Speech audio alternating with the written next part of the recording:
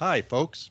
Welcome to The Unconventional Path, Entrepreneurship and Innovation Stories and Ideas. I'm Bela Musitz. And I'm Mike Wasserman. Hey, Mike. Today's guest on the podcast is Reiner Lomb. Reiner is the author of Aspire, 7 Essential Emotions for Leading Positive Change, no matter where you are. He has been an executive at several major international corporations and turned his experience and philosophies into a very active coaching and leadership facilitation business. It's exciting, Bela. And I think this is our 150th episode, right? Yes. Which Quite is a fantastic. Milestone. Yeah. Quite So a speaking milestone. thinking about developing and trying to talk about leadership and coaching, which are a couple of themes that we've talked about several times on the podcast. I think it's an interesting 150th. But this seems like a really interesting guest. And I'm always a little bit skeptical, Bela, about leadership development. The research is, kind of all over the place, and there's about 150 million different ways to do this. So I'm always skeptical, but Reiner Lomb seems like a really interesting guest. That I've noticed that the last few years, and I've read other people writing about this, have brought out kind of this larger emotional variability and higher volume, and there's a lot more emotions that it's attributed to COVID. I don't know, but all the stress or whatever. But so I'm kind of interested right now to kind of hear what Reiner has to say about emotions and how it's related to leadership, because I think it's probably really relevant and really timely right now. So what do you say? Should we get right to the interview with Reiner Lomb? Yeah, sounds good. Let's jump in and listen to my interview with Reiner. Hello, listeners. Welcome to the podcast. Today, I have a wonderful guest, Reiner Lomb. He is an author and a very accomplished individual who is going to share with us what he has learned in his book called Aspire. Welcome to the podcast, Reiner. It's a pleasure to be here, Bela. Oh, well, thank you very much. So your book is about 7 essential emotions for leading positive change. And as I was paging through some of it, it got me to thinking that I have experienced in my career leaders who have shown no emotion at all. Some leaders have shown emotion, and some of those have figured out how to make that emotion very productive. And others, that emotion was oftentimes, I'll just say, less productive. So can you sort of talk about the big picture here a little bit? Yeah, it's a wonderful introduction in terms of your experiences with emotions. In my career, I have been both. I've been starting businesses and growing them into, helping to grow them into hundreds of millions and even billions of dollars of businesses. And that comes really only with working well with people. Mobilizing people, influencing them positively, which is actually, the key of leadership, right? To have a vision and influence people. But what is it about in influencing people? It's really changing behavior to make the vision a reality, including starting with your own behavior as a leader. But what drives our behaviors? There's our needs, there's our values, there's our beliefs. But one of the strongest drivers, and maybe the strongest drivers of all, are emotions. And if we want it or not, we are always in an emotional state. We are not just in an emotional state of one emotion. We are typically in a mixture of emotion. And so mostly, maybe the people that you observed in regard to emotions, they were not even aware of what emotional state they were in. They were just acting on whatever they were feeling. And some people maybe have learned over time to become aware of it and become aware of other people's emotion and use it as a leadership skill. That's what I'm writing about in Aspire. So my key premise is that everybody can create positive change, no matter your listeners, no matter where they are. But in order to create positive change, you need to create a change in behavior. You have to have a positive vision of the future, need to create change in behavior of the people, influencing the behavior of people, starting with your own behavior. And in order to do that, you need to learn about emotions. You need to learn to understand, to feel your own emotions, to become aware of them, become aware of emotions of others, and be able to shift your emotions to an emotion that supports the leadership behavior that you need in that moment. Yes, yes, very good. So can we go through, in your book, you talk about 7 essential emotions. Can we sort of just kind of go through those one at a time a little bit? So what's the first one in your book? Yeah, maybe it's good to go in blocks of 3. I found that beneficial. Sure. So this is built like a pyramid from the bottom up. So the first 3 are empathy, compassion, and interest. And these are all emotions. These are what people feel. Empathy is you feel the feeling of another person. It's emotional empathy, right? And that drives caring. If I feel that you are in pain, if I feel your pain, if I'm a mentally healthy person, then I will care about you. Yes. But caring alone is not enough, right? For a leader, we're talking about a leadership behavior. Caring is important. We know that caring organizations perform better than non-caring organizations. And let's say on the opposite side, if employees feel their leader is not caring about them, they're not going to trust the leader. Now, caring is not enough. You need also to act on your caring, and that takes compassion.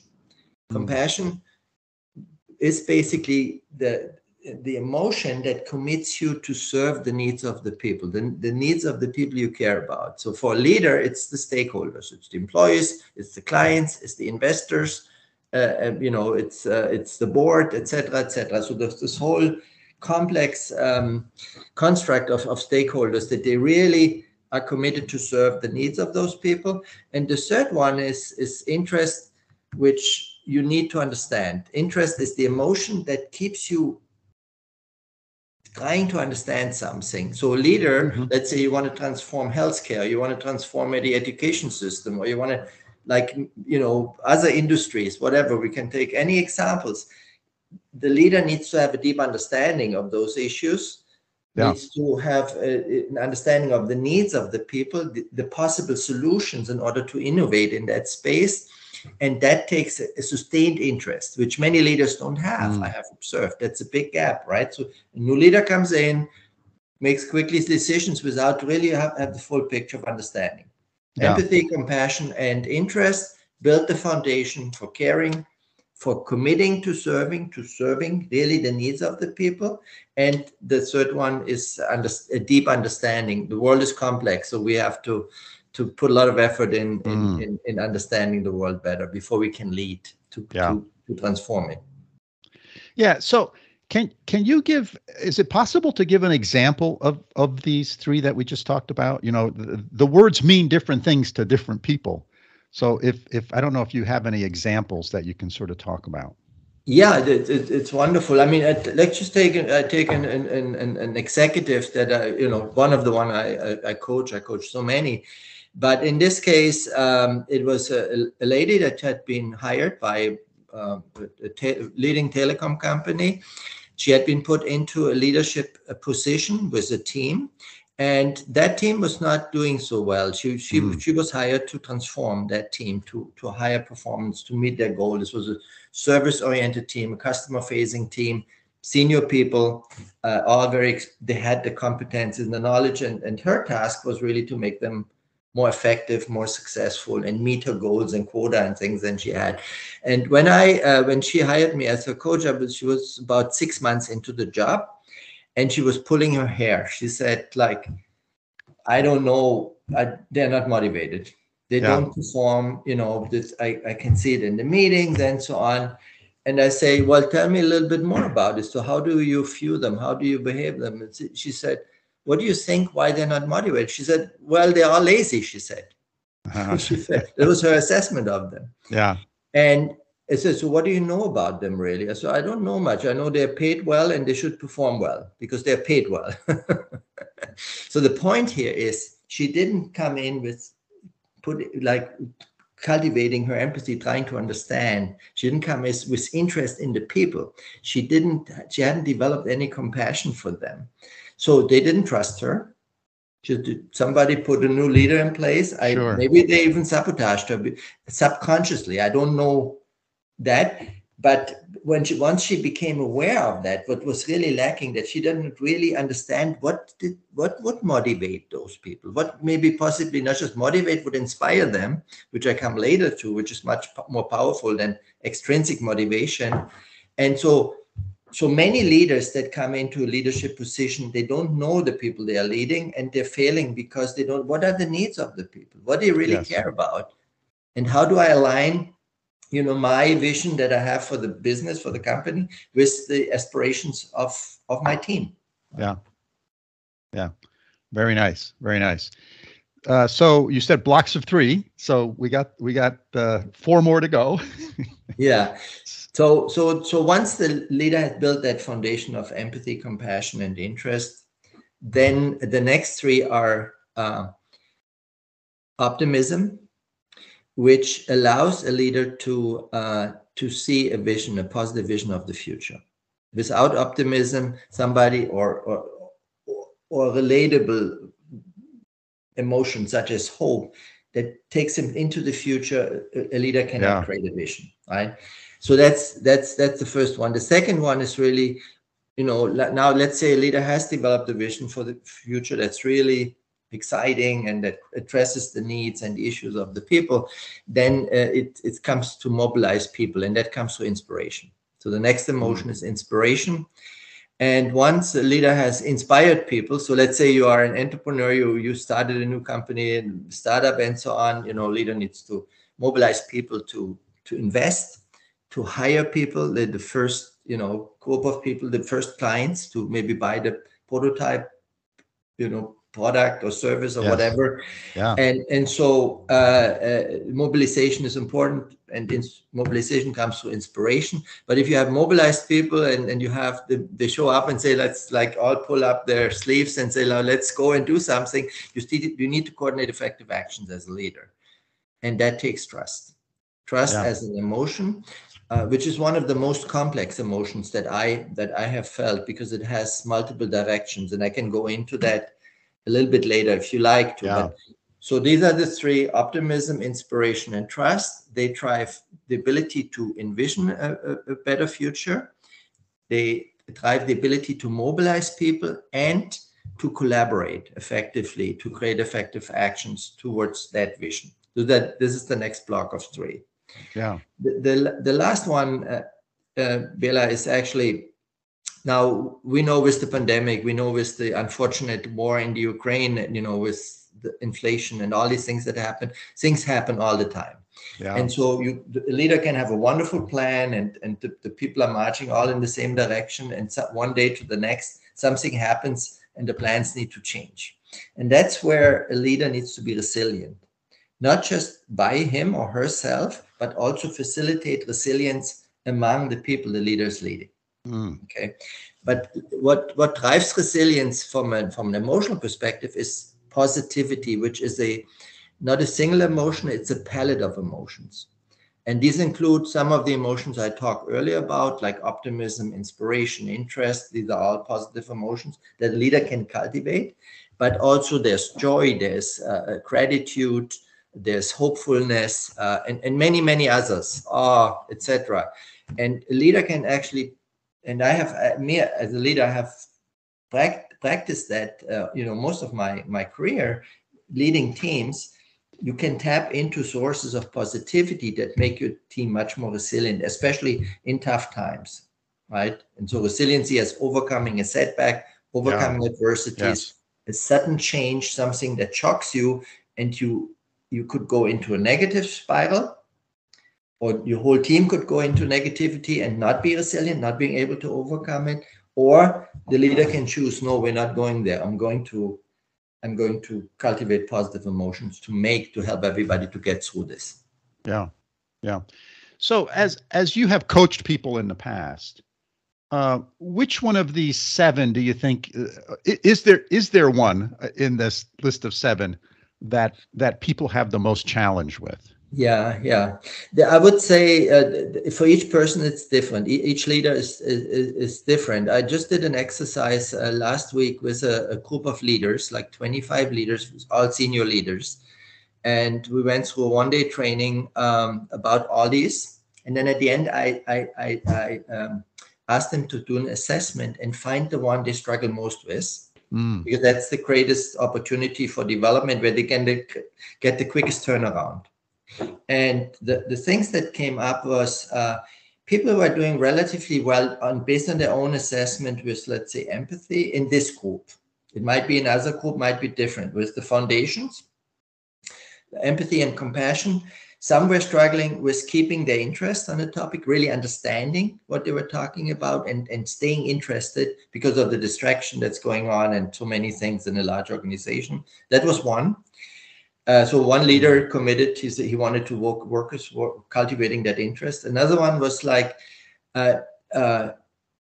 he or she believed that in order to be an inspirational leader, you need to have charisma. So she never tried to inspire people. And she said, well, I learned in this workshop, in this training, that I can be inspiring even if I'm not charismatic, naturally charismatic. Yes. Right? Because there's many ways, and in the book I write about those. There's different styles to inspire leaders. The style that fits the leader.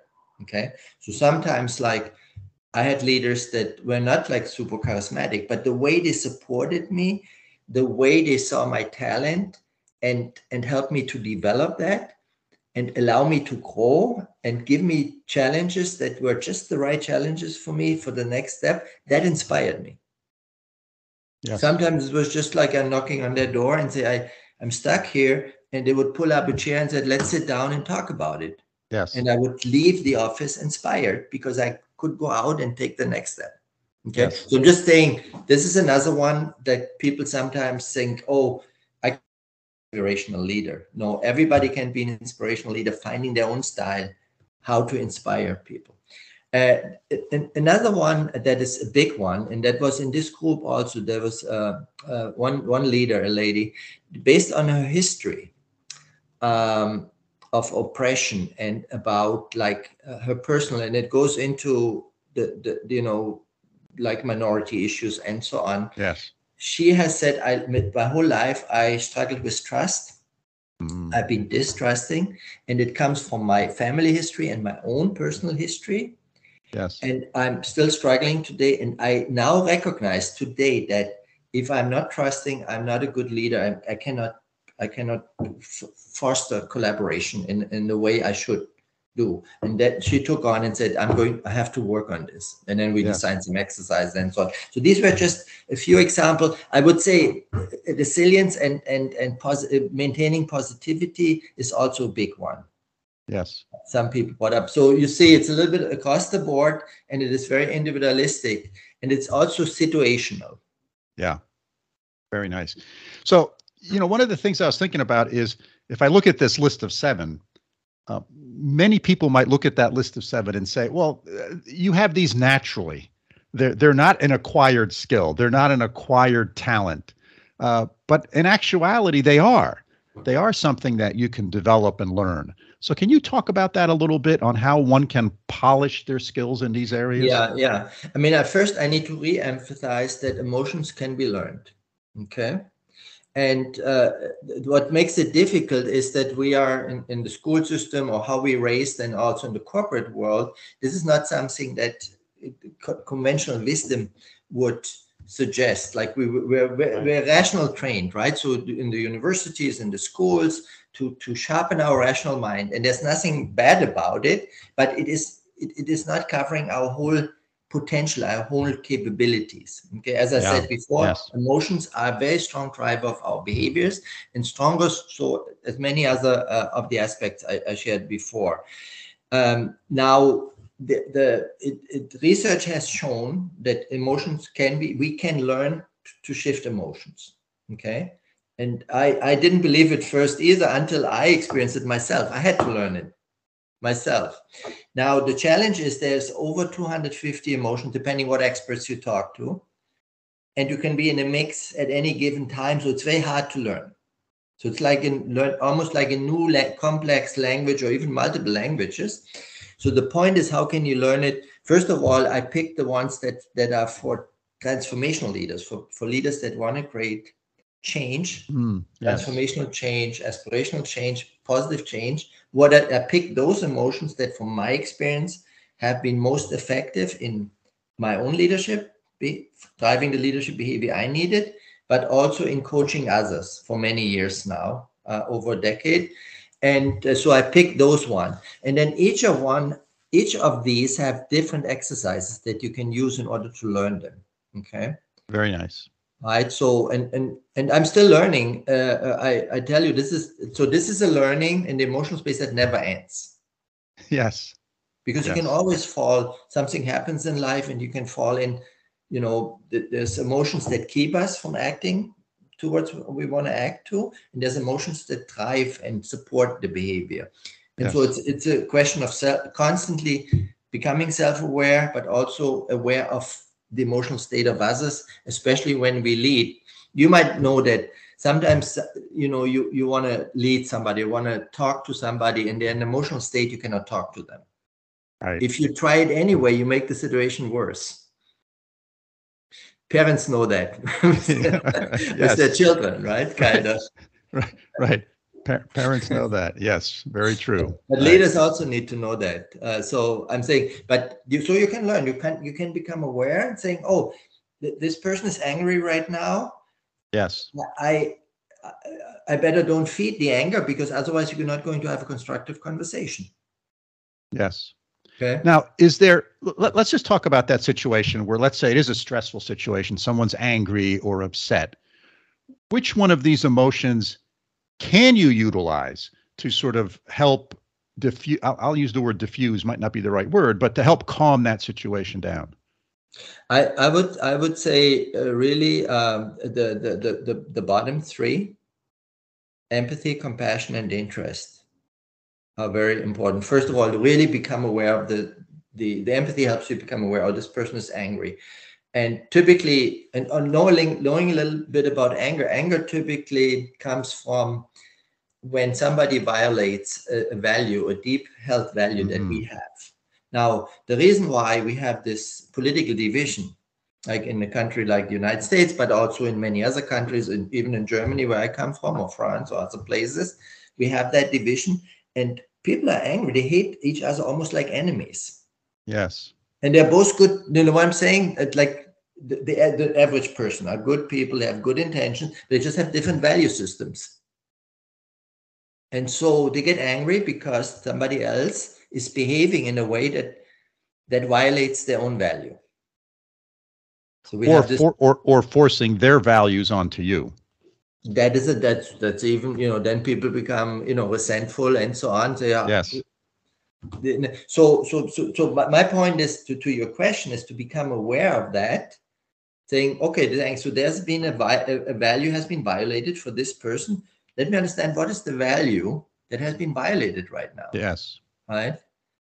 And I find it, for me, like, this is super empowering. If I can shift my own emotions, if I don't respond to anger with my own anger or with fear, to really with a certain calmness or centeredness and understanding there's something has happened there. Let me understand that better. Yeah. And I have examples in the book that are very severe, like where people behaved in a way they said, where such a conflict, I have this example of the Ku Klux Klan, like African-American activist encountering a Ku Klux Klan member, and the way he conducted himself that helped him to have a conversation and even motivate or mobilize some of the Ku Klux Klan member to leave the Ku Klux Klan. Yes. If he would have reacted angry, maybe even with violence, which people might have justified. They might have said there was a good reason because he felt threatened or whatever, but he didn't do it. He actually became curious and said, "Why do you hate me if you don't even know me?" Yeah, that was it. Yes. That was practicing interest. Yes, yes. So, Reiner, what was your inspiration for writing this book?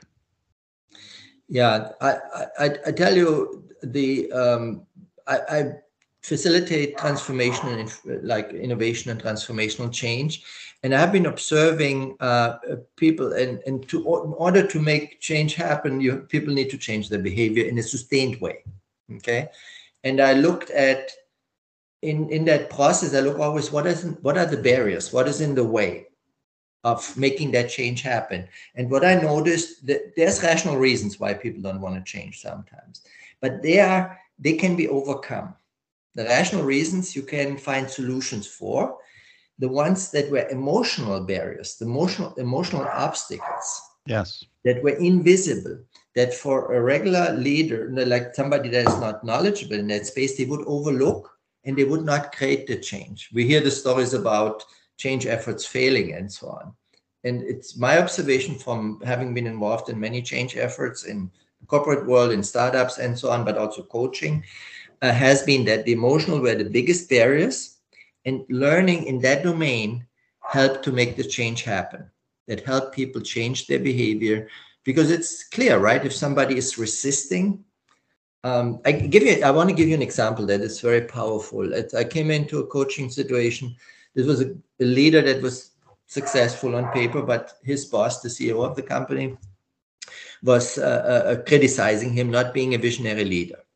Okay, and he worked in English, his butt off, 16 hours a day, even on the weekend. He put out fires of his team constantly.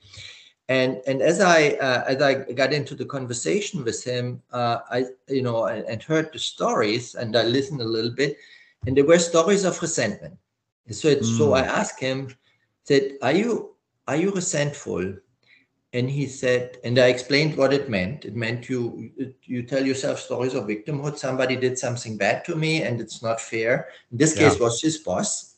Yes. And he said, "Yeah, I feel resentful towards my boss." And I explained to him that this is an emotion of the past. This is where your mental energy stays in the past. You're constantly ruminating about what the unfairness that has happened to you, in this case by your boss, how that is not fair, and how you wished you could make it fair. All your energy goes into that, and you cannot think about the future. So you cannot become a visionary leader. You cannot. It was a barrier to optimism. Okay, this is just one example. I can give you dozens of others. Yes. So this was an eye opener for him. So he asked me then to understand this now. So how do I get out of this? How do I get out of resentment? And he said, well, there's no straight line from resentment to optimism.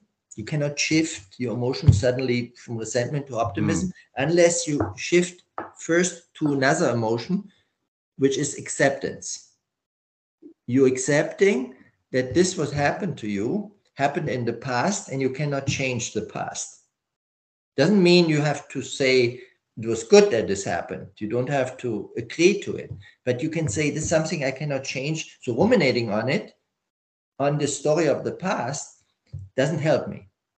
Yes. So I accept this, and suddenly mental energy becomes free, emotional energy becomes free to move to. So today, this is now a few years later, he has moved up multiple levels. He leads an organization of thousands of people now, and he's considered to be a visionary and inspirational leader by his people, by his leadership team. Yes, I know that because he also asked me to work with his leadership team. So that's why I have a little bit of consistent view of the story and how this evolved for his. So the emotional shift made it possible to bring out the best in him as a leader that he had all along. But this emotional barrier, in this case resentment, kept him from maximizing his potential. Yes, yes, very nice. So Reiner, let me ask you one last question here. Is there anything I should have asked you that I didn't? Is there anything else you'd like to share with the audience? Well, the only thing I was thinking, people that want to learn more, that are interested to learn more in this domain and how to learn these emotional-based leadership skills, or to identify one of those that they think might help them to move forward to become better leaders, they can find on my website, reinerlomb.com. But you can also go to the Amazon, in any country where Amazon is distributing books, and find Aspire, 7 Essential Emotions for Leading Positive Change. Yes, yes, very good. And I will make sure all of that information is in the show notes so our listeners can find it there.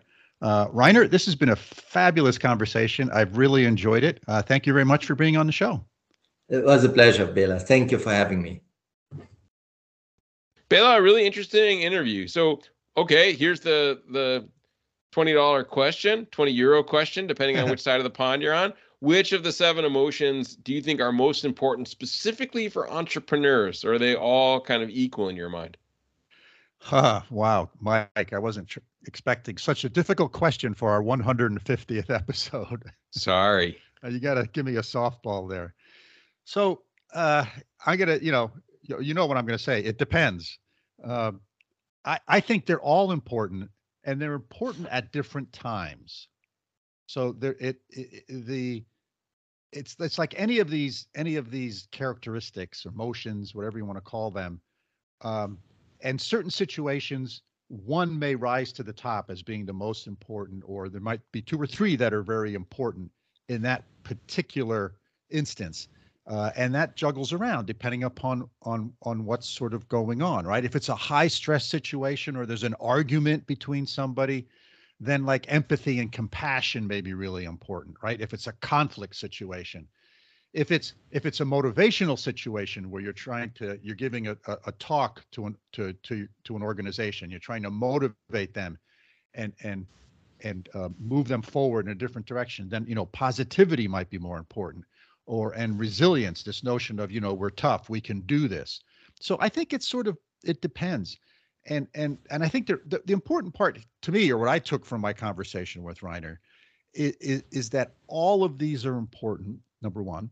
Number two, that these are skill sets that you can develop. We often talk about, well, there are people who are natural leaders, and that's true. For whatever reasons, those genes were turned on when they were born. But you can take these and you can hone them, and you can polish them, and you can understand what they mean, and you can figure out when to use them in a sort of a constructive way. To move the organization forward, to increase your leadership skills. So to me, that was one of the important ahas in my conversation with him, was that don't think I'm just not a positive person. Well, that's a skill that you can work on. And I also find it interesting, Mike, that none of these things, at least I don't remember, ever sort of being taught in business school. Right? We talk about measurements, we talk about a whole bunch of things. But I think in most courses, they don't really talk about these sort of traits and these sort of emotions. So Bela, totally agree with you that it's like speaking multiple foreign languages, right? That you use one language at one time with one set of people, and then you have to turn around and use another language, right, in another situation. So I totally like your kind of analogy to this idea that you need them all at different times. But I think we do teach a little more now. Certainly empathy there's a lot of entrepreneurship programs that have been teaching design thinking, right? Yes. Which kind of comes, there's a dual kind of home for this. One is on the West Coast of the US, and we look at kind of IDEO and the Stanford Design School. And then on the other side, the Hasso-Plattner Institute here in Germany, in Potsdam, Germany, not Potsdam, New York, where you and I have spent some time together. But this is where a lot of the heart of design thinking has developed, as well as other parts of the world. But in fact, just yesterday, I was co-teaching a class with my friend Daniel Braun, and he's a really great teacher of empathy. And I do think empathy is something that, yes, it's an emotion, but it's also a skill, and it kind of is one of these fundamental skills. I mean, he did talk about this as a pyramid, but I do think that this empathy definitely leads to compassion. It definitely leads to interest. It definitely leads to trust. It definitely leads to resilience. So I think if I had to pick my favorite, I would say it's empathy. And I would hope that every business school is teaching to some extent empathy is either part of design thinking or corporate social responsibility or ethics. Yeah. And I think we're starting to see that more. I think we used to teach it, and we didn't call it empathy, right? It would be like knowing your customers, or, you know what I mean, right? Business intelligence, or something like that. But we need to, and now there's a lot of service learning too. That's the other big trend in the US, where you go out and do these projects, and these projects out in the community, right? As part of your education. And those are designed, even though they may not call it that, they're designed to bring out compassion and empathy and inspiration and positivity and all these things. Yeah. Yeah. It's cool. I think about it in sort of a broader context. So I agree with you that this notion of applying these things to help understand your customer and to sort of make sure your products and services meet their needs is important. But I also think about it from a organizational leadership perspective. And I think here again, that's another big area that is really important for leaders, is how do you lead the organization? And these emotions are important in that endeavor. And I don't think we instill in people that these are things that you can learn and polish and improve on. It's the next step. It's design. It's moving from design thinking to leading, right? Using these some of these skills, which is an interesting idea. But the other thing when we talk about born versus learned, right, is then you inject this. Everybody wants people to be genuine. And if I learn something, I'm a little skeptical of the term genuine. I mean, I get it that I have to be believable. I have to sound like I mean what I say. But, if I learn something, it's not natural to me, right? Then I don't need to learn it, right? But I think that I can do something just as well that I've learned, right, recently even, than things that I'm born with. It takes some work, but. Well, look, I was, when I was born, I didn't know how to do calculus. No. I still don't know how to do calculus. And I took courses in it. I was horrible at math. So yeah, I don't get hung up on that, as long as what you said is true, which is genuine, right? Which talks about you're not doing that just to manipulate individuals. Right. You're doing it because you believe in something, and it's a way of leading the organization to move in that direction. Agreed. Hey, let me ask you one more question. Do you think some of these emotions are easier for people to kind of learn and gain control over? Is there one you'd recommend that they start with to try to practice, or does that depend?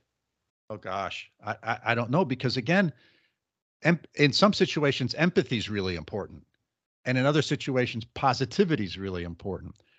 I think, I don't know if you do them sequentially or you do them in parallel for learning, but I think you just pick one and sort of try to understand what it is, and then try to bring it into your daily life. Yeah, practice it every day. In every interaction, right? Think about every interaction you have. I'm at the grocery store. I'm buying something. Which of these can I use at the grocery store when I'm asking someone for help to help me find something? Yeah. Right. Agreed. And then I'm home with my partner, my spouse, right? And that's a whole nother, podcast in itself. But there are things that you can say, oh, okay, this would be a good place for me to polish this skill, because I'm not really understanding what's going on here. I clearly am not have any empathy. I don't have compassion to understand what my spouse is going through here. So I need to figure out how to do that better. Yeah. So I think empathy, compassion, interest in what others are doing, being optimistic, and positivity, that those 5 are pretty easy to practice on a daily basis. Probably inspiration and trust are a little more long-term and are based on. So I'll go 5 and 2. Okay. Sounds good. I'm in. Neat. All right. But interesting talk. What do you think? Time to wrap it up? Yeah, I think so, Mike. All right, listeners, thanks again from the bottom of our hearts for joining us today. We hope you found the conversation with Reiner Lomb interesting and thought-provoking. If you've had questions about what we've discussed, as always, please feel free to get in touch with us. The best way is by email, and you can reach us at bela.and.mike@gmail.com.